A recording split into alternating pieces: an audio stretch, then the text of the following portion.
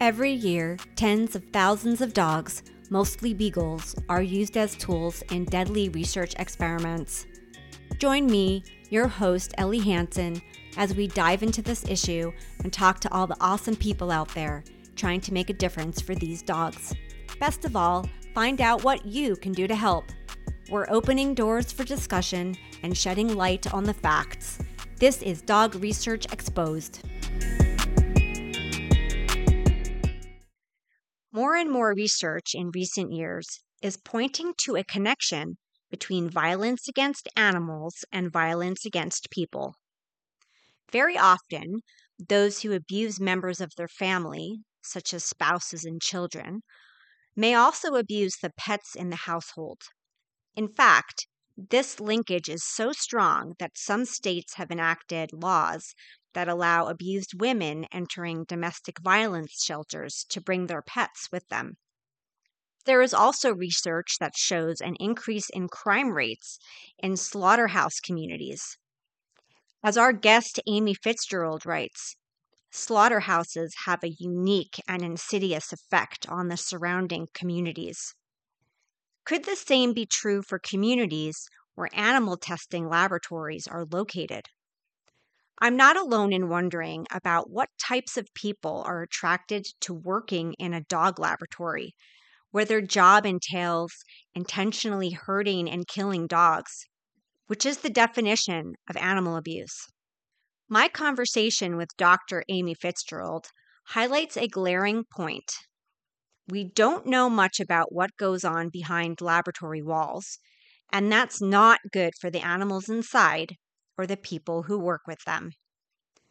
Dr. Fitzgerald has spent the last 20 years studying the juxtaposition of animal and human abuse. She's a professor of criminology in the Department of Sociology, Anthropology, and Criminology at the University of Windsor in Ontario, Canada. She is also a founding member of the Animal and Interpersonal Abuse Research Group and was a visiting research fellow at Harvard University's Animal Law and Public Policy program in 2020.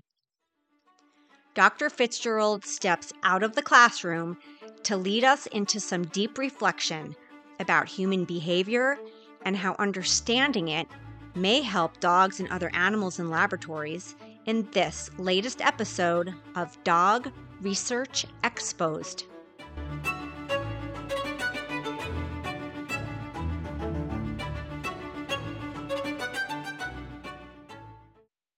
You and I first became acquainted through happenstance. I was a guest on a radio show, and the co-host of the program came up to me afterwards and said, "I've got to get you in touch with my friend who's a professor at a university who would be a great guest on your podcast." And so here we are today. And I'm really excited to explore the issue we're about to talk about in depth, which is essentially defining how violence against animals in laboratories, which essentially are the harmful experimental procedures, is still widely accepted in the scientific community as a cultural norm, while this same behavior is widely rejected and may even be considered a crime outside the confines of the laboratory. This is a pretty deep topic, so before we really get into this, could you tell us a bit about your current research surrounding sociology and animal abuse, and why and how you became so interested in this area of study?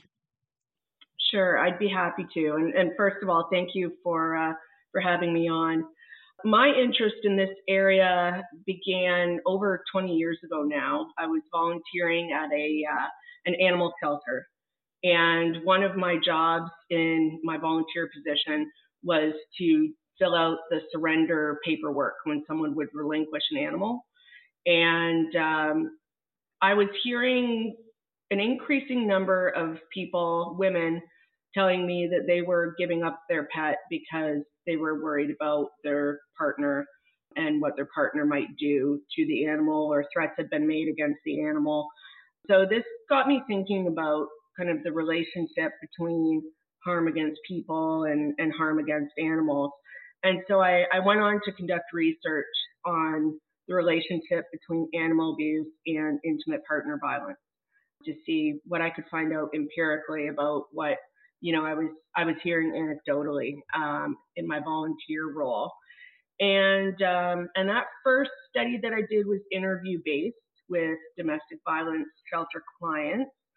And then after that, I went on to study what might seem like a dramatically different topic, but it was the relationship between slaughterhouse employment levels and community crime rates. So basically, with that study, I was looking to see if there's a relationship between the way we treat animals and the way we treat people when our actions with animals are not criminalized. And so I conducted research in that area, and just to give you a quick overview, I found that there is a relationship between slaughterhouse employment levels at the county level and crime rates, specifically violent crime rates. And so in recent years, I've done a number of different studies, but right now I'm working on an extension of that early work on the relationship between animal abuse and intimate partner violence, and currently conducting a survey-based study across Canada, which is where I'm located, and to see what the impact is on the humans involved, the animals, and one of the findings is that unfortunately the abuse of animals is not uncommon. 89% of the sample of my sample reported that their partner had mistreated their pet in addition to victimizing them. So there is this relationship, and I'm currently digging into it to see, okay, well, what can we do then in helping individuals escape violent relationships when over half of the women I surveyed reported they delayed leaving their abuser because they can't bring their pet to the shelter. So trying to figure out, okay, well, what are the ways that we can help people to leave abusive relationships? So basically, my research, in a nutshell, is looking at the ways that harms against people and animals intersect, and what the consequences are for human and animal well-being. The treatment of animals in laboratories is not really described as animal abuse by those who work in the industry or those who somehow benefit financially from using the animals, and even our own government. Yet, undercover videos prove that animals in laboratories are very often treated cruelly. Animal cruelty is a crime in the United States. As an example, if I intentionally fed my dog a poisonous substance to make him sick, that would be a crime in the real world. In the United States, animal cruelty is a federal offense. So, in your professional view, why is there a disconnect between science and the rest of the world? It's a good question. There's a disconnect in many of the ways that we treat animals. There are many socially approved of uses of animals that are criminalized if other species are used. So, for instance, there was a court case here in Ontario where someone was charged for giving water to a pig who was being transported to slaughter. And her defense in the case argued that if it had been a dog, in the truck who was overheated and thirsty and she gave the dog water, she would have been applauded for that. So there's definitely is a disconnect. And then there are other instances where the same species of animal can be used in one context and then abused as long as it's in a different context. So for instance, like horses. And this is the case too in scientific use of animals, where companion animal species can be used. And as you point out, if we were engaged in activities with those same species of animals, but in a different context, the type of behavior would be considered criminal. And it is, there is this disconnect between uses and context. And actually, the use of companion animal species in science was one of the catalysts of the animal rights movement. And Carol Lansbury wrote a great book years ago called The Old Brown Dog about the use of dogs in vivisection in England and how it became a point of unrest among feminists and labor groups who identified with the animals that they viewed, as being victimized.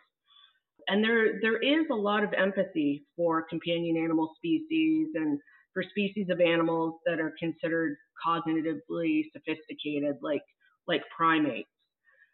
But part of the problem is that the animal use industries have gotten increasingly sophisticated in how they can hide activities behind the walls of secured buildings. So, for instance, going back to the example of animal slaughtering, 100 years ago, they were giving tours to tourists in slaughterhouses, right? And now you can't get anywhere near a slaughterhouse or, a scientific lab that's experimenting on animals. And increasingly legislation is being enacted that also keeps people from seeing what goes on in animal use industries. So I wish there was more transparency. I wish there was more regulation.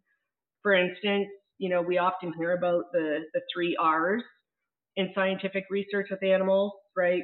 Replacement, reduction, and refinement. But we don't really know how much progress has been made in these 3 R's. Are we doing better than we used to? In what areas might we, focus on doing better? But there's not enough transparency to really provide that insight. And I think also harming animals in the context of scientific research is socially tolerated because of the view that it's for the greater good, right? So people don't have a lot of insight generally into what's going on in these labs. And additionally, we're told that it's for the greater good, right? Don't worry about it.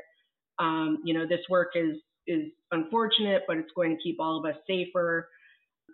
And the Canadian Centre for Alternatives to Animal Methods, which is actually located at the University of Windsor, where I'm at, they use a statistic, and the statistic is that 95% of drugs tested on animals that are safe in animals fail in human clinical trials, right? So I think that looking to change and increasing transparency wouldn't just be good for the animals involved, but it might also be good for the people involved, right?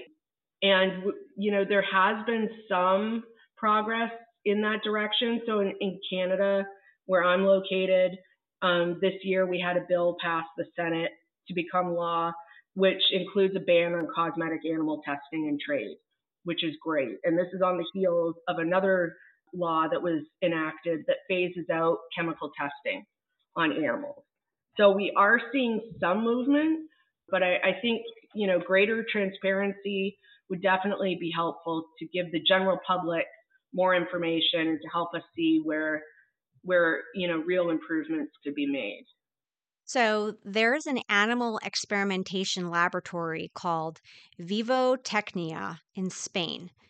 And Cruelty Free International went undercover there and revealed a male monkey being pinned down on a table by a staff member collecting blood from its leg, while a senior staff member was seen drawing a face on the monkey's genitals, pretty much denigrating the monkey.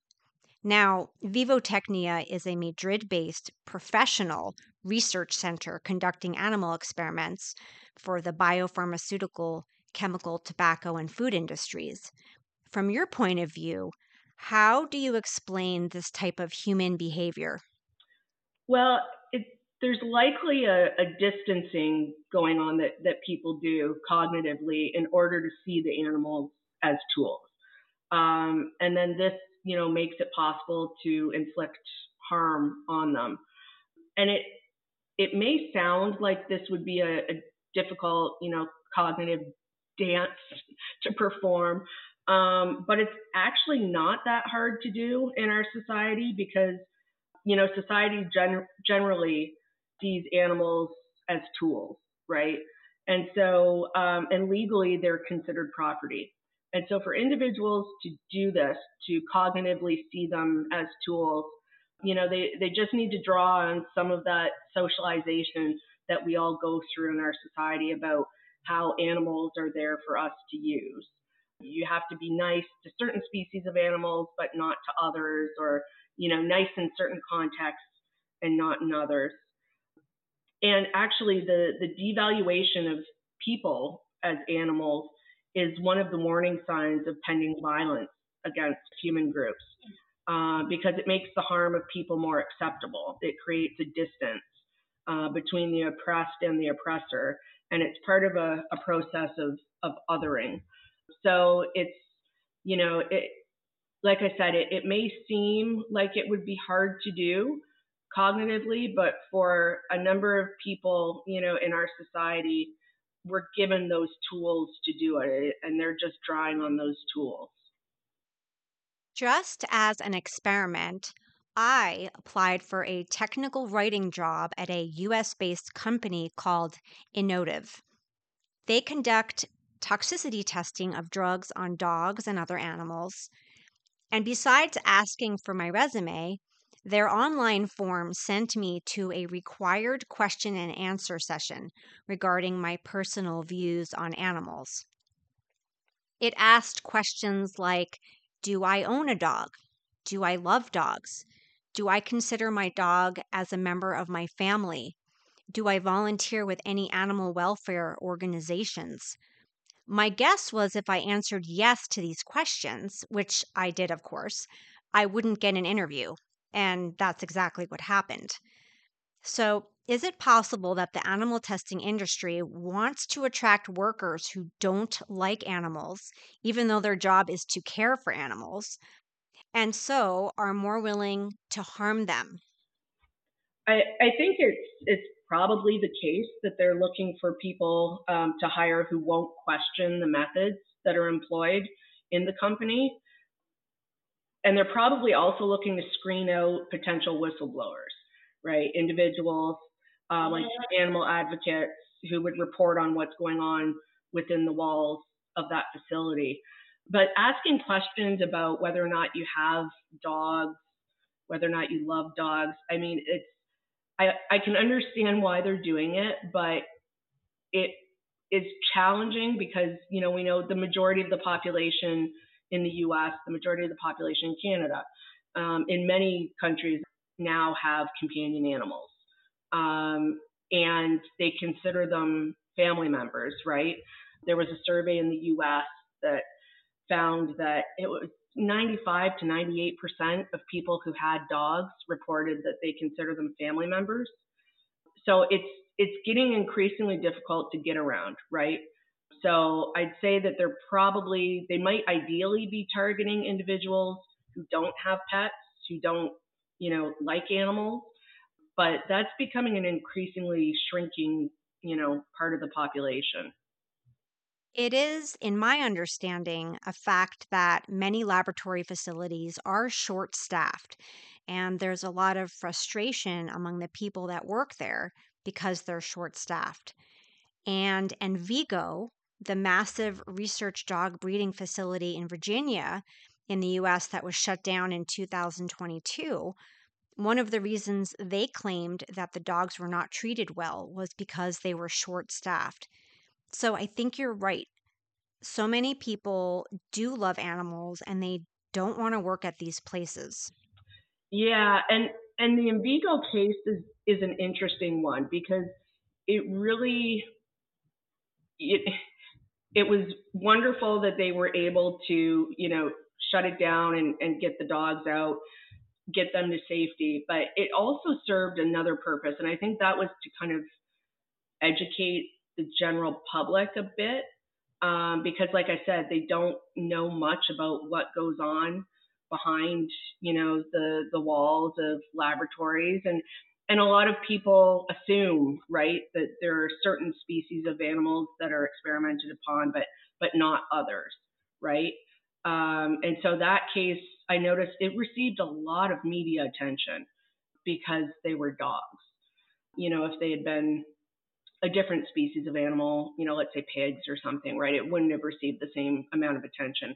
But because they were dogs, it really did pull at the heartstrings of a lot of people, and I think probably got some people thinking about an issue that they really hadn't thought much about before. The harmful use of animals in laboratories also negatively impacts the mental health of the people who work with the animals in the research laboratory. And here's where maybe you can answer one of my deepest questions, because I've always thought about this.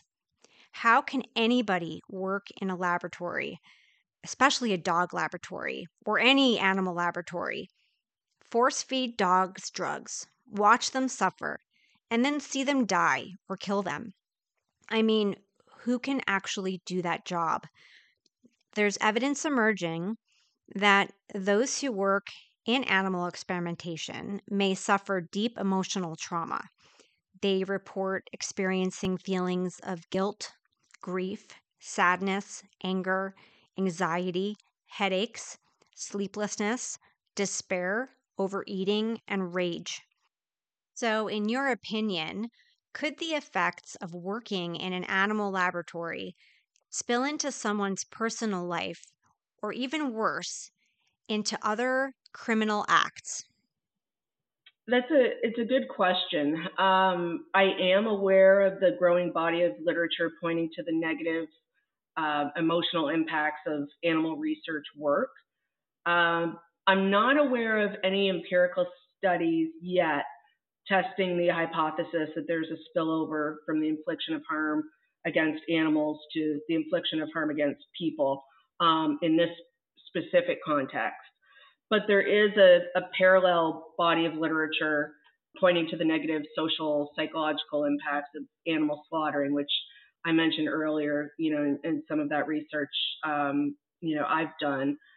And it's similar in that, it's work that society needs people to do, right? But the workers who do it then kind of get scapegoated and held individually responsible, right? So we don't like to talk about, research work on animals. We don't like to talk about slaughtering animals, and the individuals who do that work, are kind of, denigrated by extension. So not only is it difficult work that they're doing, but then you have a society that's telling them, there's something wrong with them for doing that work. So it does put them in a difficult position. I'm also aware of literature, that speaks to the negative impacts of animal shelter workers, of engaging in euthanasia of animals. So euthanasia rates in animal shelters are associated with, higher turnover rates in the industry, in the animal shelter industry, increased levels of stress, work-family conflict, substance abuse, things like that, right? So it's, you can see how there are these bodies of literature in other contexts, and while there hasn't been, a whole lot of empirical research in the context of workers in, the scientific use of animals, I think that it's one area where more research is needed. But of course, it's tricky, right? As a researcher, one of the first things I think of when I think, okay, this is an area that needs more research. Here are some pressing research questions, and then the next question on my mind is, okay, access. How am I going to get access to data?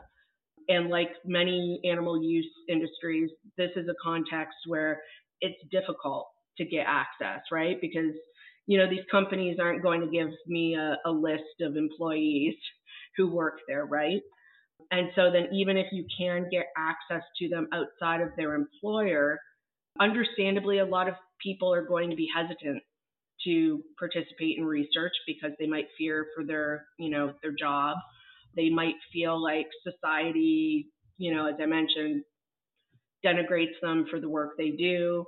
So doing research in this area and, in other areas where animals are used is definitely a challenge. It doesn't mean that it shouldn't be done or it can't be done. it just takes an awful lot of effort, and oftentimes, granting agencies that, that the research needs to be done, and that, researchers need funding in order to be able to do the research. So I wouldn't be surprised if in the future, there are studies that investigate, the possibility that you pointed to. I'm glad that this area is receiving more attention, through the Envigo case, like I mentioned, through your podcast, because it is an area where people, like I said, they tend not to want to think much about scientific use of animals, and they don't like to think about what it would be like to engage in that work. But I think, if you're using products that were, made possible through the use of animal testing, I think you have an obligation to confront, what your own consumer decisions have made possible. And so, any opportunity to gain greater insight to that, I think is vitally important. And I hope that people will, resist the temptation to point the finger at individuals who work in these situations, and instead kind of point the finger more at the structure that makes these positions possible, and and makes them necessary within today's social context. Now, it's challenging because it's hard to gain access to these types of facilities, to know what are the work conditions like for individuals. And oftentimes, a lot of animal use industries will recruit from already vulnerable populations, so they're even more hesitant to blow the whistle because they don't have much in the way of power themselves, right? And they might be fearing that they'll lose their job, etc., which also adds to the stress.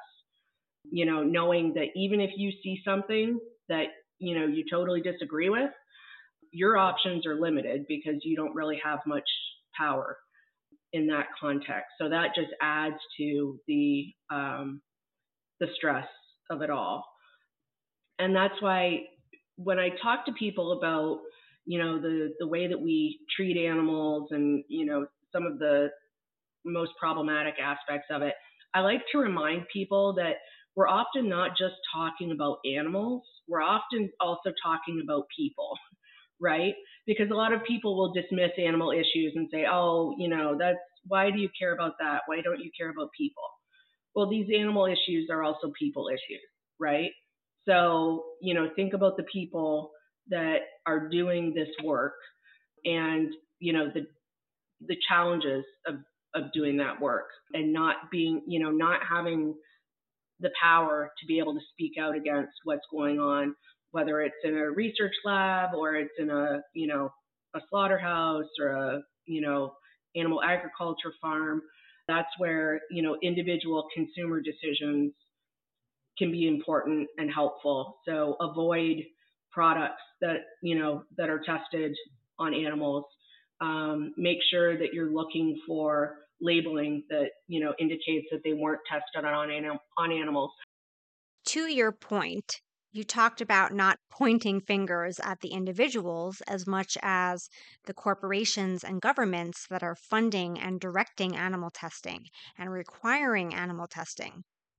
During COVID, laboratory workers were ordered by their corporate leaders or their bosses to massacre basically thousands and thousands of animals all at one time or within a short period of time because they didn't have the staff to work to take care of them anymore.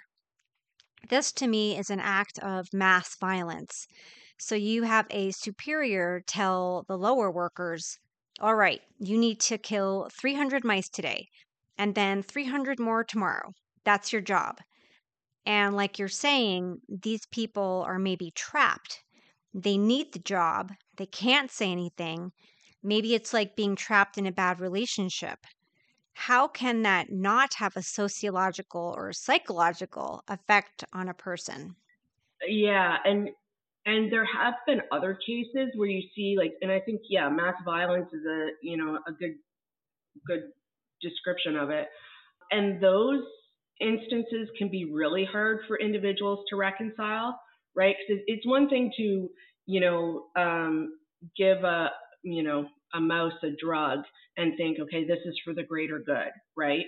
But yeah, when there's, a widespread culling of animals, then it becomes more challenging to justify.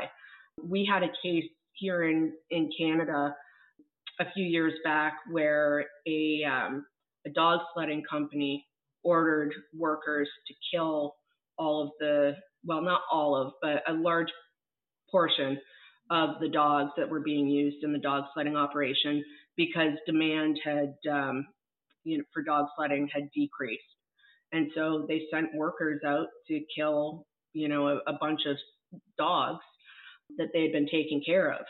And understandably, it was traumatizing for the workers. And one of them in particular reached out for assistance because he was so traumatized from having to do that.